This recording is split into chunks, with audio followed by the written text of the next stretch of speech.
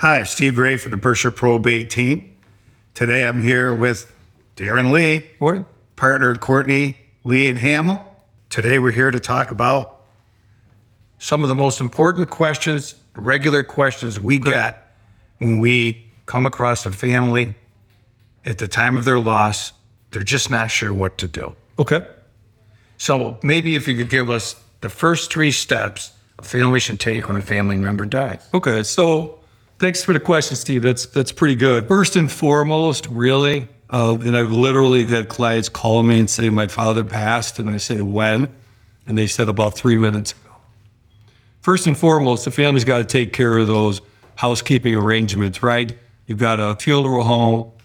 You have to make sure that the decedent is taken care of pursuant to their wishes. Whether there's a church involved, you have to get a hold of the church and start to schedule things. So there's those housekeeping things. But on a legal front, as an attorney, the things that I would recommend people do is, first and foremost, if the decedent was single or lived alone, I would secure their property. When they pass away, there'll be no one there to oversee the property. You'd hate to see, someone see the obituary in the paper. The next thing you know, all the copper piping in the basement's gone. And I've had that happen. So secure the property. Of course, if they leave a spouse or a partner or somebody that lives with them, it perhaps isn't as important. But step 1 would be to secure the property. To me, step 2 is see if you can locate a will. It could be the actual will could be in a drawer somewhere. There could be some indication of what attorney the decedent's used over the years. That would be a good lead. I would give them a call. They may or may not have done an estate plan. If it's a family attorney with a good relationship, you'll know the answer. But finding the will will tell you what to do next. If there is a will, you're going to file the will, get an appointment of the personal rep of the estate.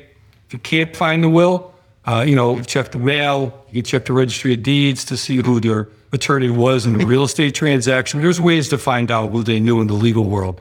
If you locate the will, that would probably be my second or third most important thing that I would look to do. So Darren, you just touched on something. What happens if there's no will? So if there's no will, that person died intestate, that means you need an administration, right? That means that you're going to file with the court, pick someone that is a trustworthy family member, most likely, or someone you want to compensate. But most typically, the most cost-effective way to do it is have a family member you trust be appointed the personal rep of the estate. And I can say it as simple as this, Steve. That person who gets appointed in a legal sense now becomes the person who passed away, right? They can now access bank accounts. They can sign titles to real estate. They can sign titles to cars. They can sign titles to boats. The things that you're going to want to either give to the heirs that have titles to them and things that need to be signed, that person now becomes, in the legal sense, the decedent. And so you file an administration rather than file the will. The court will allow you to have the appointment, and then from there on out, you begin to administer the estate as if there was a will, in all practical effect. How long does the probate process take? So without a will, usually my experience shows me that we're somewhere, you have an appointment and you've made some moves on the assets of the decedent within 60 or 90 days. That seems like a reasonable period of time. COVID has sort of thrown some wrenches in the time frame with the probate court. However, in my experience, the last 2 to 3 years, I would say you should allow 60 to 90 days for the appointment. And once the appointment comes, that person's then free to move as quickly as they'd like. Then it's not that really incumbent upon them. We find people when they first contact us, many times they have not contacted an attorney and really don't know where to go or where to start. Maybe what would be the single most biggest mistake a family member could make, particularly as it relates to property with real estate? Yeah. I think it's things that you don't know you need. Okay, so if you pass away without a will, Steve, you could have the appointment. And let's say then you want to liquidate a piece of property. What most non-attorneys don't know is in that situation, you need a license to sell. So I've had occasion where, and perfectly fine to go do it on your own. And if you get the appointment, it seems like you're moving forward. Then you put the house up for sale, they sign a contract. I'm sure you've seen this. Then they say, the buyer's attorney says, well, where's my license to sell?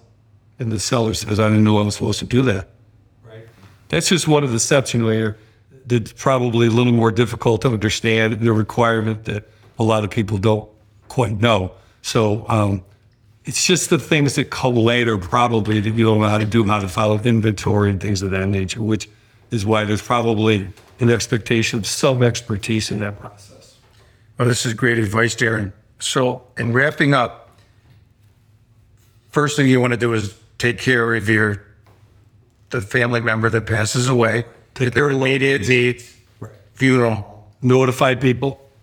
certificate of death certificate. Yeah, that'll come from the funeral home. They usually give you 3 to 4 copies. So secure the assets, Definitely. whether it be property, jewelry, bank accounts, and at the same time, contact a qualified attorney. Correct. To get some advice.